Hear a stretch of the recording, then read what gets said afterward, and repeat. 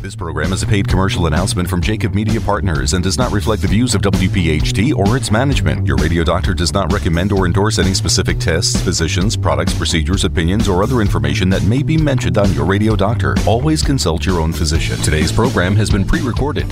When it comes to my healthcare, I want choices, like more doctors and hospitals, so I get to see who I want. With Independence Blue Cross, I don't have to compromise when it comes to my care. Independence makes it easy. Their online tools help me manage my plan and even keep my health on track with programs designed for my well-being. And with free 24/7 virtual doctor visits, I get easy access to care when I need it, saving me time. Open enrollment ends on January 15th. Enroll today at ibx.com. Talk Radio 1210, WPHT, WPHT HD, WOGL HD3, Philadelphia. From the Cherry Hill Volvo Studios, where relationships matter. An Odyssey station. It's time for the Delaware Valley's first radio doctor. On call every Sunday morning at 10. This is Your Radio Doctor with Dr. Marianne Ritchie. Presented exclusively by Independence Blue Cross. Listen, 7 months or 10 months is an absolutely exceptionally short time frame to produce this vaccine. Your health determines your life, your longevity, and your happiness. Let your radio doctor lead the way with your medical education. Your Radio Doctor, Dr. Marianne Ritchie. Good morning and welcome on this second Sunday in January of 2022. Time to discuss New Year's resolutions, whether it's losing weight, stopping smoking, or exercising more. But for the next few weeks, we'd like to discuss not only what you'd like to do, but how to achieve these goals. We are very happy to welcome the return of Dr. Jamie Garfield, Associate Professor of Thoracic Medicine and Surgery from the Lewis Katz School of Medicine at Temple University. And she also holds other leadership positions as Director of Quality and Improvement and Patient Safety at Temple University Hospital. And she's a core clinical faculty member for the internal medicine residents and core clinical educator for Temple medical students. During our last discussion, we talked about smoking and use of tobacco products and their associated risks of COPD and lung cancer. Let's review some of the other organ systems that are at increased risk for disease from smoking. Welcome, Jamie, and Happy New Year. Thank you, Marianne, for welcoming me. I appreciate it. So we start with the risks. I know a lot of people think, I could be wrong, that cigarette smoking carries more risk than smoking cigars or pipes. Let's start with that.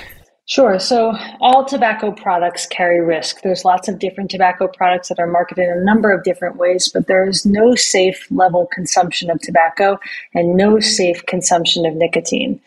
The risks are somewhat different for the different tobacco products. So we have chewing tobacco, we have pipes, and we have hookah, we have combustible cigarettes, and then eventually we will get to talking about e-cigarettes. But all of these are considered tobacco products.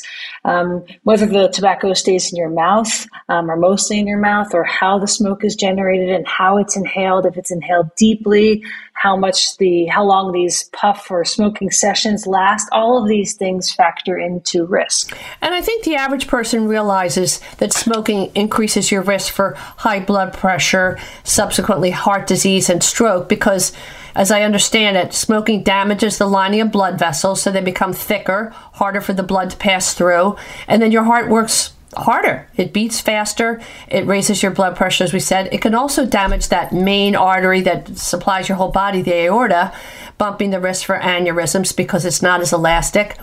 And it raises your levels of bad cholesterol. I don't think many people realize that your LDL can go up, and it lowers your good cholesterol. Not good. And if it stimulates clots, we know what clots can do. They block the roadway. You can't get blood to your brain. You have a stroke. You block arteries to your heart attack. Peripheral vessels, you're going to have clots to your legs. I was kind of surprised to see that women have 6 times the risk and men have 3 times the risk of having a heart attack versus people who don't smoke. Yeah, I mean, absolutely. There's so many risks. The cardiovascular risks and maybe the cancer risks are the most commonly talked about, but there are a number of different or additional risks for someone who is an active tobacco user compared to a non-smoker.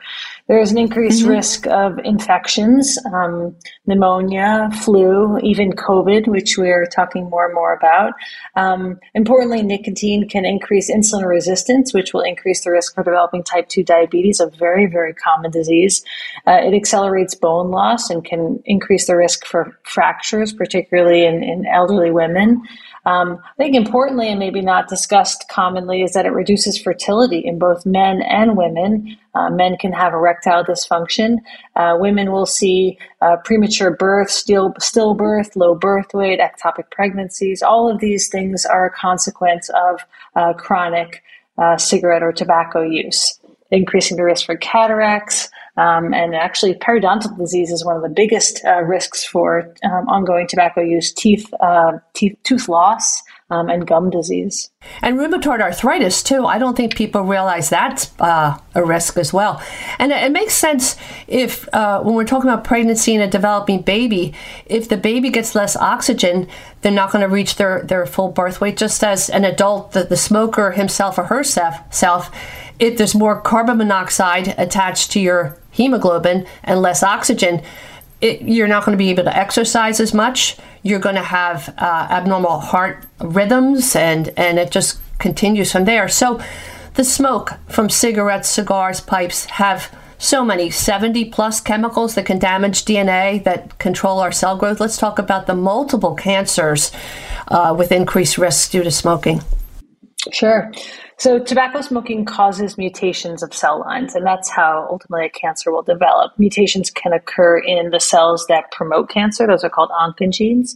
They can also develop in the genes that suppress cancers. Those are called tumor suppressor cells. And we can get into the details of this, but there's lots of different reasons why cancers will develop, why certain mutations will increase the risk of cancer. And the risk for cancer in an active tobacco smoker and even a past tobacco smoker is far greater than in that of a non-smoker. And it's not just lung cancer. It's really almost every single type of cancer is increased in a current or previous tobacco smoker compared to a non-smoker. And specifically, in addition to lung, it's head and neck cancer. So that's cancers of the lip and the tongue and the larynx. Gastrointestinal cancers, such as those of the esophagus and the stomach, especially the stomach, colorectal cancer, which I know is right up your alley, pancreatic and liver cancer, bladder and kidney cancer, reproductive cancer, specifically cervical cancer, and some leukemias.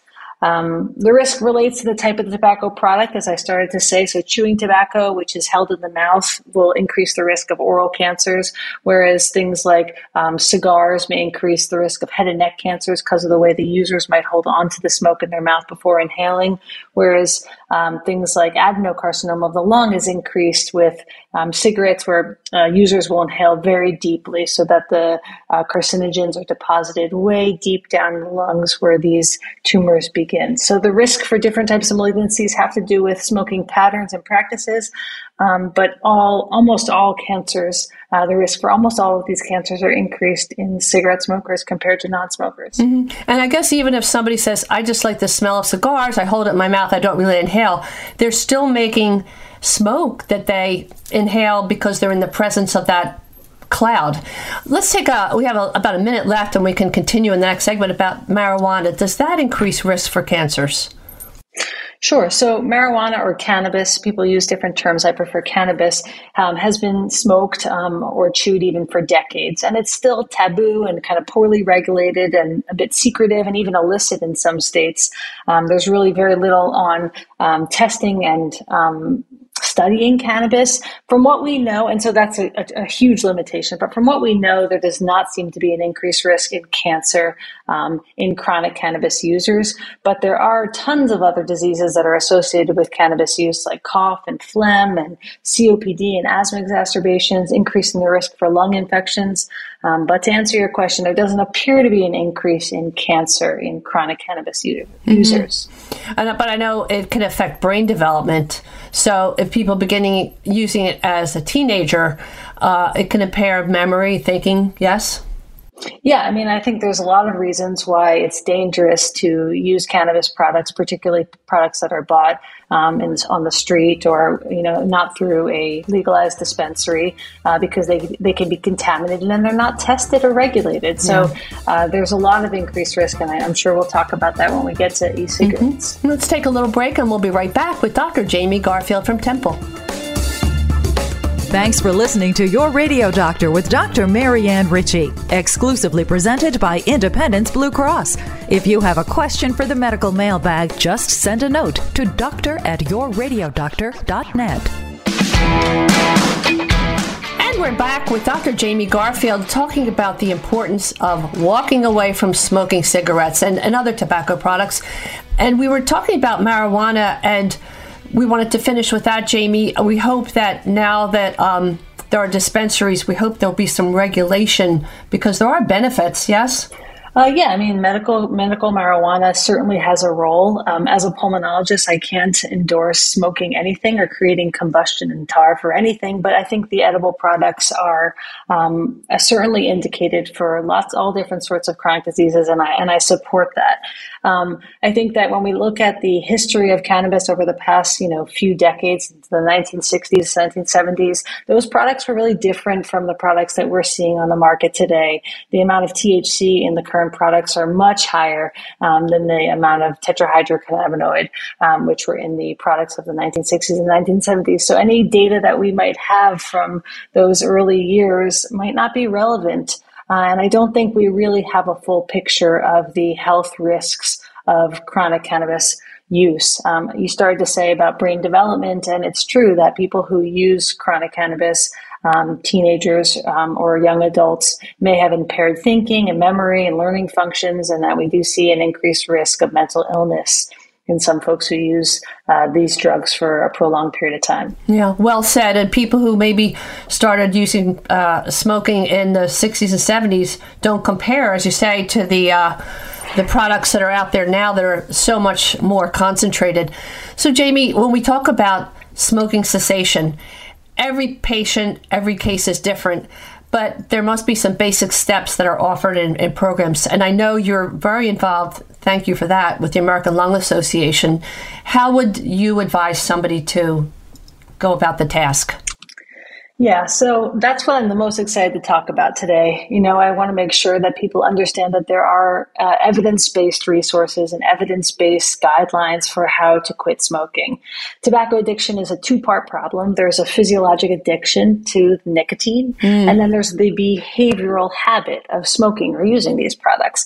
And a successful cessation strategy has to address both of those angles. So we might want to consider pharmacotherapy to mitigate some of the effects of nicotine addiction or the symptoms of withdrawal, but we must combine that with behavioral counseling to break the habit. And like you said, no one strategy works for any one patient, but in general, what the American Lung Association outlines is this three-step process. The first step would be educate yourself. So really think about why you smoke and why do you want to quit? Is it because you're not feeling well? Is it because the habit of smoking is so expensive? Is it because it's inconvenient to smoke where all these smoke-free policies exist? Not enough, but some. Is it because you want to protect the safety of your friends and family from secondhand exposure? There's many reasons why people want to quit.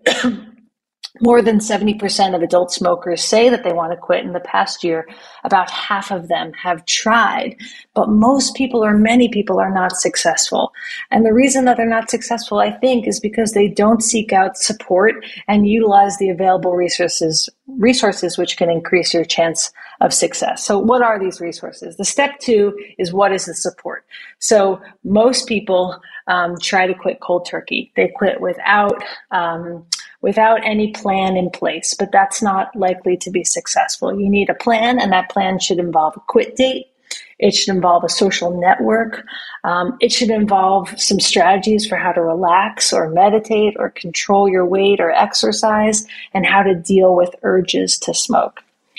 And then the third step is cessation treatments. And I want to again just re-emphasize that a cessation treatment approach that involves pharmacotherapy using FDA-approved medications and counseling is much more likely to be successful than one that employs either one or the other or neither. There are 7 FDA-approved medications, and there are 3 different forms of counseling. Many of these are totally free through the American Lung Association, or the Pennsylvania Department of Health. These are free counseling sessions, individual, group, or telephone counseling that anyone can call at any time to get help. And I know we'll review this at the end of the show, but if people want to visit the American Lung Association website, easy, lung.org, and it outlines these suggestions, which you outlined beautifully, I must say. And it's interesting, learn how to control your weight, because a lot of people say, oh gosh, if I quit smoking, I know I'm going to gain weight, because I guess there's an oral need that you want to fill. You're used to putting a cigarette there, now you're going to put a candy bar or whatever it is. But ironically, we know that smoking bumps your risk for diabetes, and if you gain weight, but as you say, baby steps outlined, have a plan. I always think whether it's cancer or an illness, if people have a plan, that's step one in making them feel better and calmer and more hopeful. So nicotine withdrawal is an issue that has to be addressed as well. Tell us what that would look like. Yeah, so the reason why a lot of people struggle to stop is because symptoms of withdrawal from nicotine are unpleasant. They are really unpleasant. I'm not discounting that at all. People may experience difficulty sleeping, or they may feel irritable or anxious or restless or frustrated or angry. They may feel like they have a brain fog and it's hard to think clearly.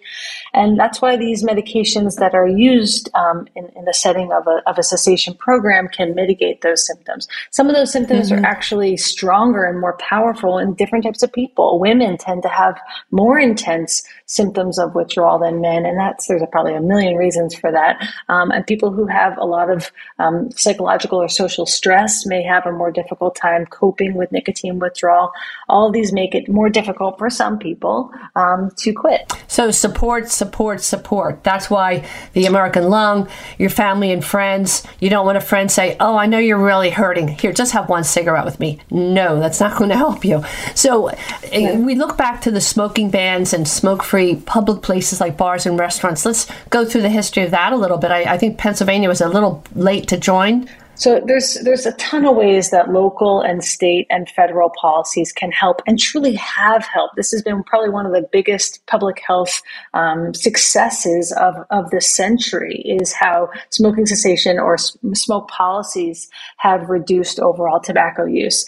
But to just give you a highlight about that, in the mid-1970s, the first state happened to be Minnesota, was the first state to enact a Clean Indoor Air Act, which banned smoking in most public spaces. And over the next sort of, 10 years, almost all of the states, up to 36 states, had some form of a smoking restriction in place.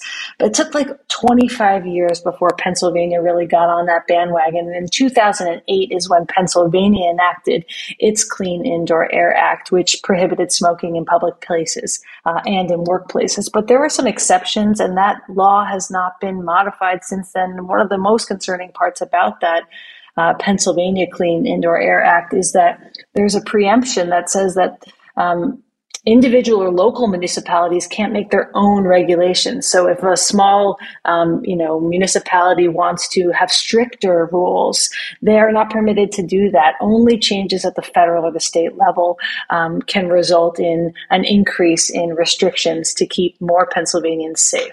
Wow, the red tape is always astounding. So tell us about populations that are increased risk.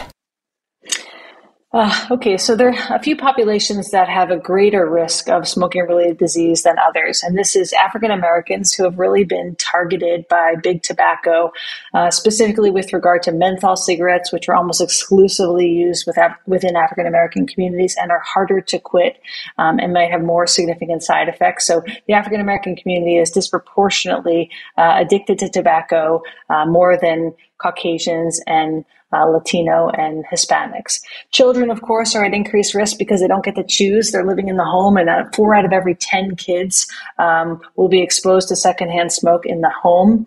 And that there's also disproportionate of impact for kids of different races. So African American kids have an even higher exposure than Caucasian kids.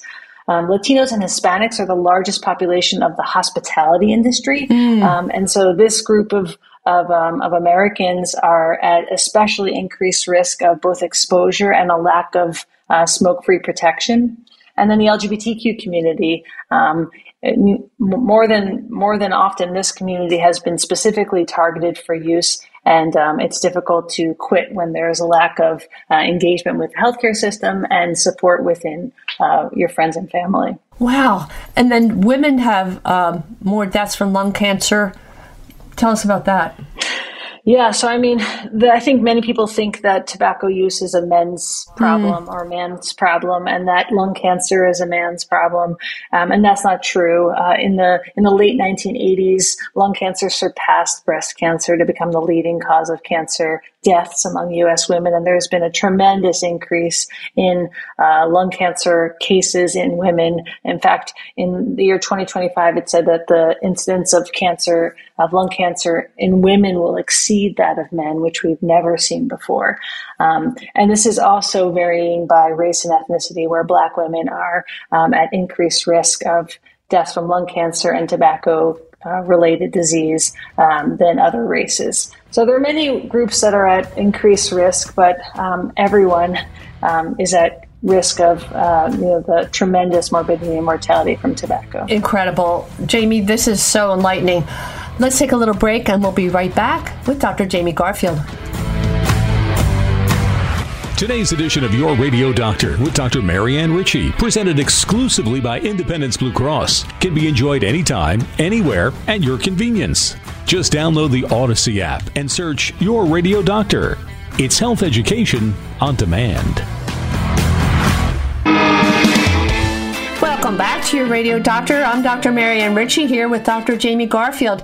2022, a good time to set your mind to stop smoking. But we also want to talk about vaping and why that's not a good idea.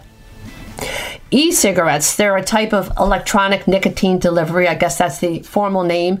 And there's a cartridge that contains a liquid, an atomizer, or a vaporizing chamber with a heating element and a battery. Take us from there, Jamie. What happens when people use, and I know there's been an evolution of e-cigarettes. The original form of an e-cigarette looked much like a cigarette, but now they have evolved to be smaller and more discreet. They can even look like a flash drive, it's really easy to conceal for middle school and high school students from teachers and parents.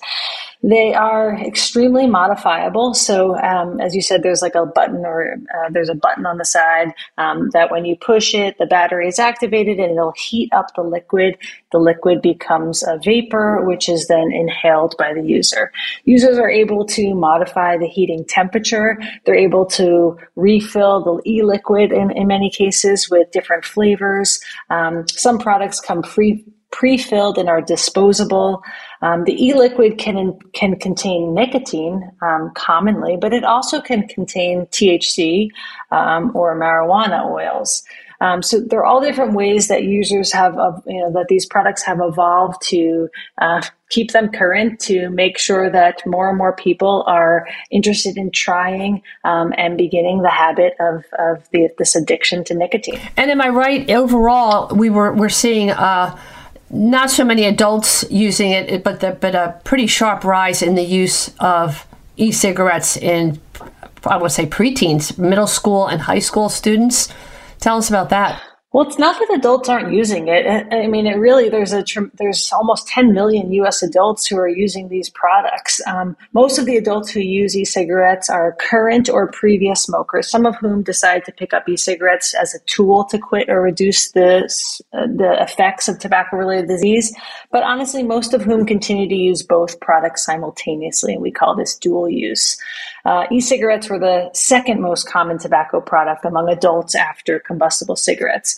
But to your point, there has been a tremendous and sharp increase in use amongst middle school and high school students. So almost a 900% increase between the years 2011 and 2015. peaking in 2019, which is great, decreasing slightly in 2020 and 2021. But that was not an accident. That was the result of really intense policy changes and education, and in part COVID, actually, because kids were not in the same environment where they were able to get the devices, and they were home under the scrutiny of their parents. But 1 in 5 high school kids continue to use e-cigarettes. That's still just way too much. More than 2 million kids at this point are everyday e-cigarette users. Yeah, and it's just like when we talk about THC, how do we do studies to look at long-term? They haven't been around long enough to study them, but one of the things that comes to mind is that for, say, in the case of middle school and high schoolers, other kids that are around those who vape, that's secondhand exposure. You know, we talked a little earlier about population at increased risk for problems such as children exposed to secondhand smoke from cigarettes. They get middle ear infections, more asthma, low birth weights, more ectopic pregnancies, all those issues. What are some of the risks that we do know about with vaping? So the biggest risk from vaping these products is the risk of nicotine exposure. That's certainly not the only one, but the amount of nicotine in these devices can be really exorbitant. Like one of these smaller USB-looking devices can have as much nicotine as a full pack of cigarettes. And some of the newer devices, which use things like nicotine salts, the salts can have very high concentrations of nicotine, sometimes 2 to 3 packs of cigarettes with very little burn. The chemistry is such that it's easier to get these salts down or inhale them deeply without being just turned off by them. And the newer products on the market are almost entirely synthetic nicotine, which allows these e-cigarette manufacturers to avoid tobacco control laws. I'm going to stop you there for a minute. That is so important. Synthetic nicotine, just like we hear about synthetic fentanyl. It's so evil, and it goes around the regulations. So our poor kids think, a lot of people that think vaping is just a puff of clear air with no danger. Wrong-o, Ernest. Wrong-o, Vern. What are the other issues involved? I didn't mean to cut you off there, but I think people need to hear that. Nicotine, especially in a developing brain. Again, we're talking about 13, 14-year-olds. What does that do to their developing brain? 9 and 10-year-olds. I mean, these are middle school. My son is 11. He knows kids who do vape, which is just it's so astounding. In addition to the nicotine in these e-liquids, there's preservatives or dilutants like propylene glycol and glycerol, and these can decompose to like very well-known carcinogens like formaldehyde and acetaldehyde. There's a bunch of other carcinogenic compounds that have been found in these e-cigarette e-liquids, including metals in some trace amounts, and flavors. When you ask kids, up to 20% of them say, I only vape flavors. The only thing that's in my e-liquid is flavoring. And that's not true in many cases because there's very little regulation requiring these manufacturers to actually prove what is on their packaging is in their product. And one of the biggest consequences of that lack of kind of regulation was the EVALI epidemic, which is the e-cigarette and vaping product associated lung injury. EVALI is the short acronym, yeah. Uh-huh. Yeah, the acronym, thank you. This was in 2019. Maybe you remember this in the news before COVID or a year before COVID, where all these kids who were previously completely healthy were being hospitalized with severe respiratory symptoms, many of whom experienced respiratory failure and death, even requiring lung transplantation, all because of contaminated e-cigarettes. And most of the time they were linked to adding THC, right? No, that's correct. So vitamin E can be nasty too? Well, no. So the most of the EVALI cases were found in THC containing liquids, and it's because vitamin E was used as a diluent in these THC products.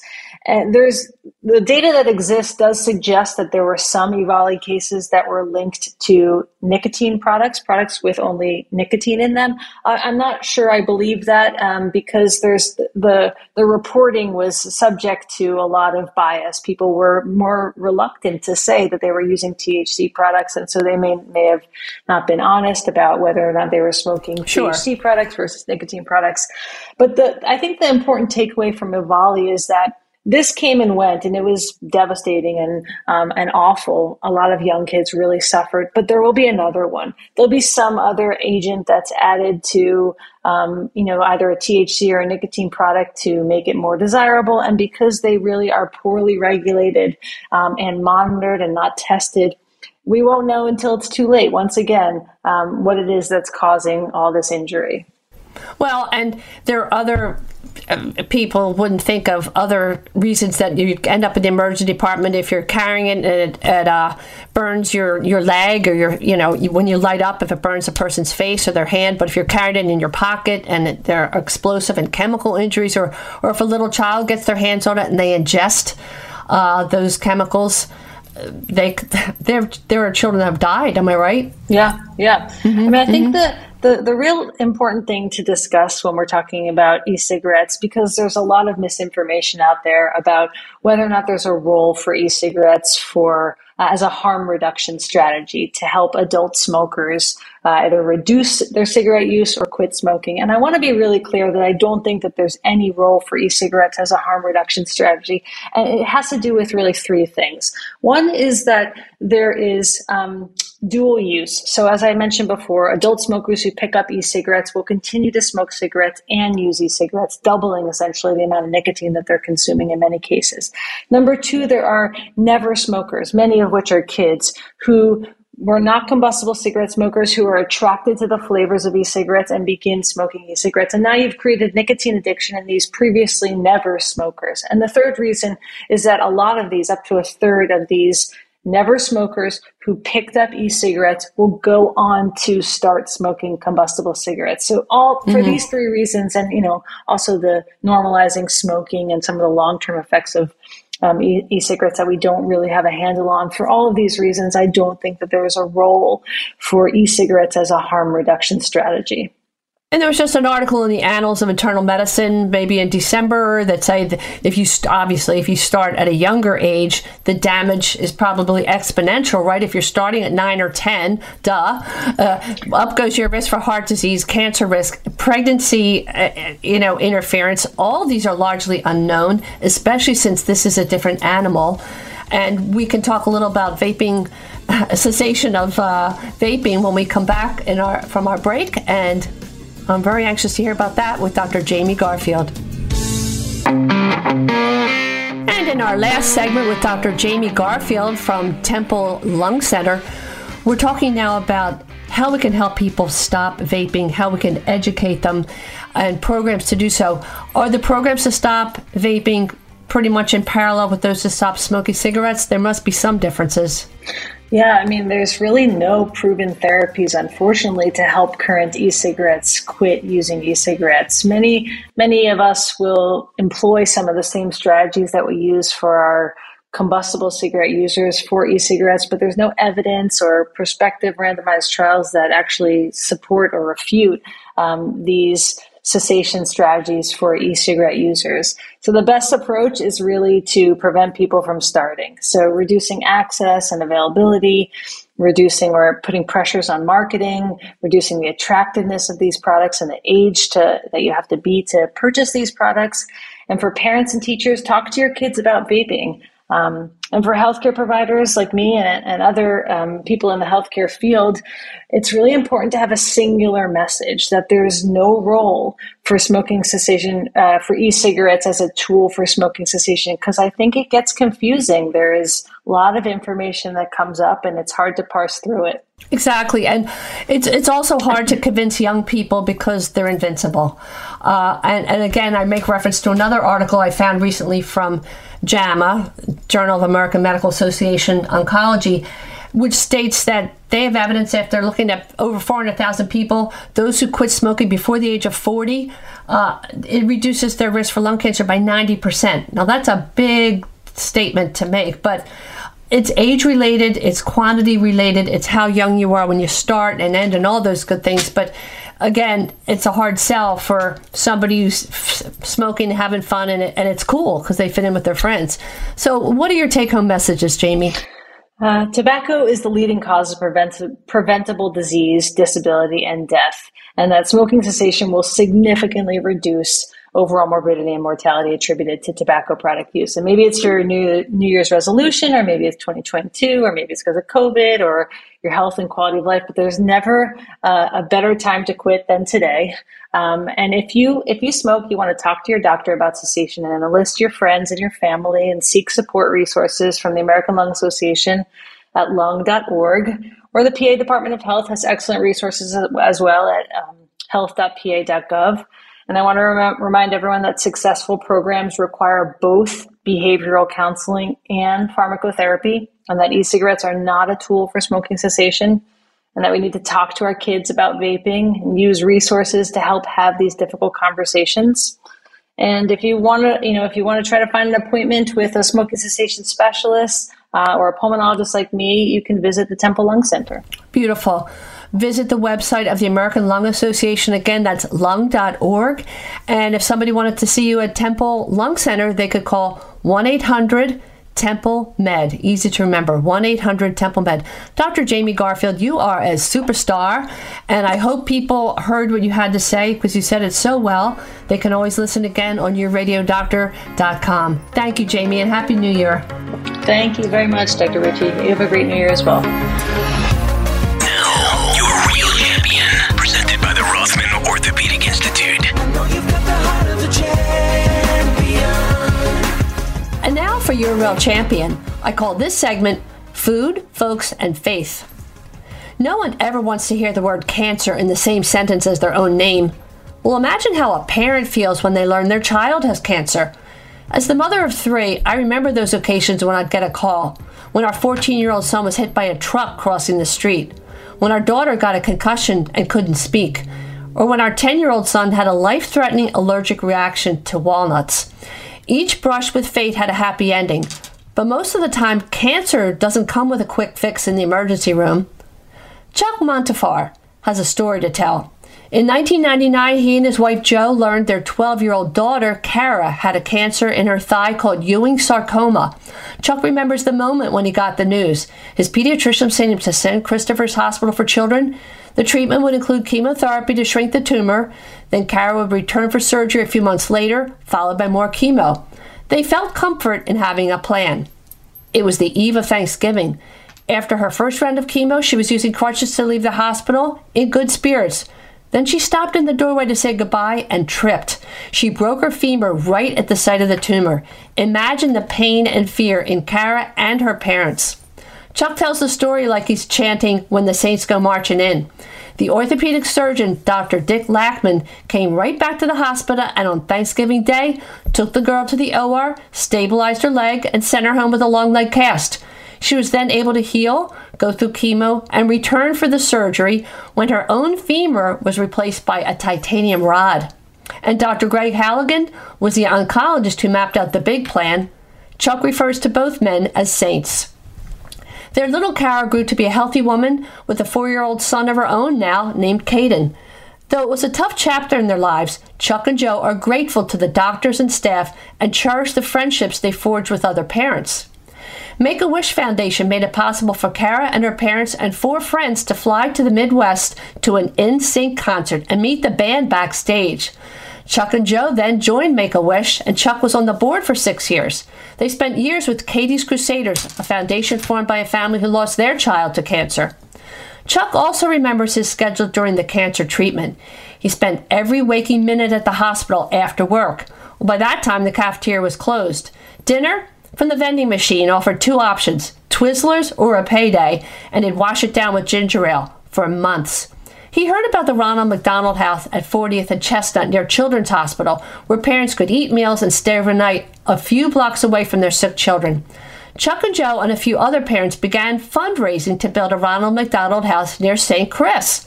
Cake bakes, small events, and after a few years, they found help to build a Ronald McDonald House at Front and Erie, a few steps from St. Chris.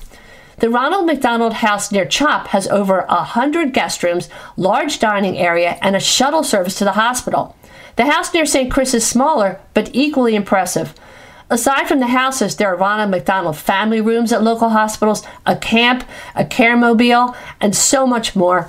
Last year, Chuck helped convert the house on Erie to a food distribution site for churches and food pantries during COVID. Plus, he still drives the van for the house on Chestnut Street.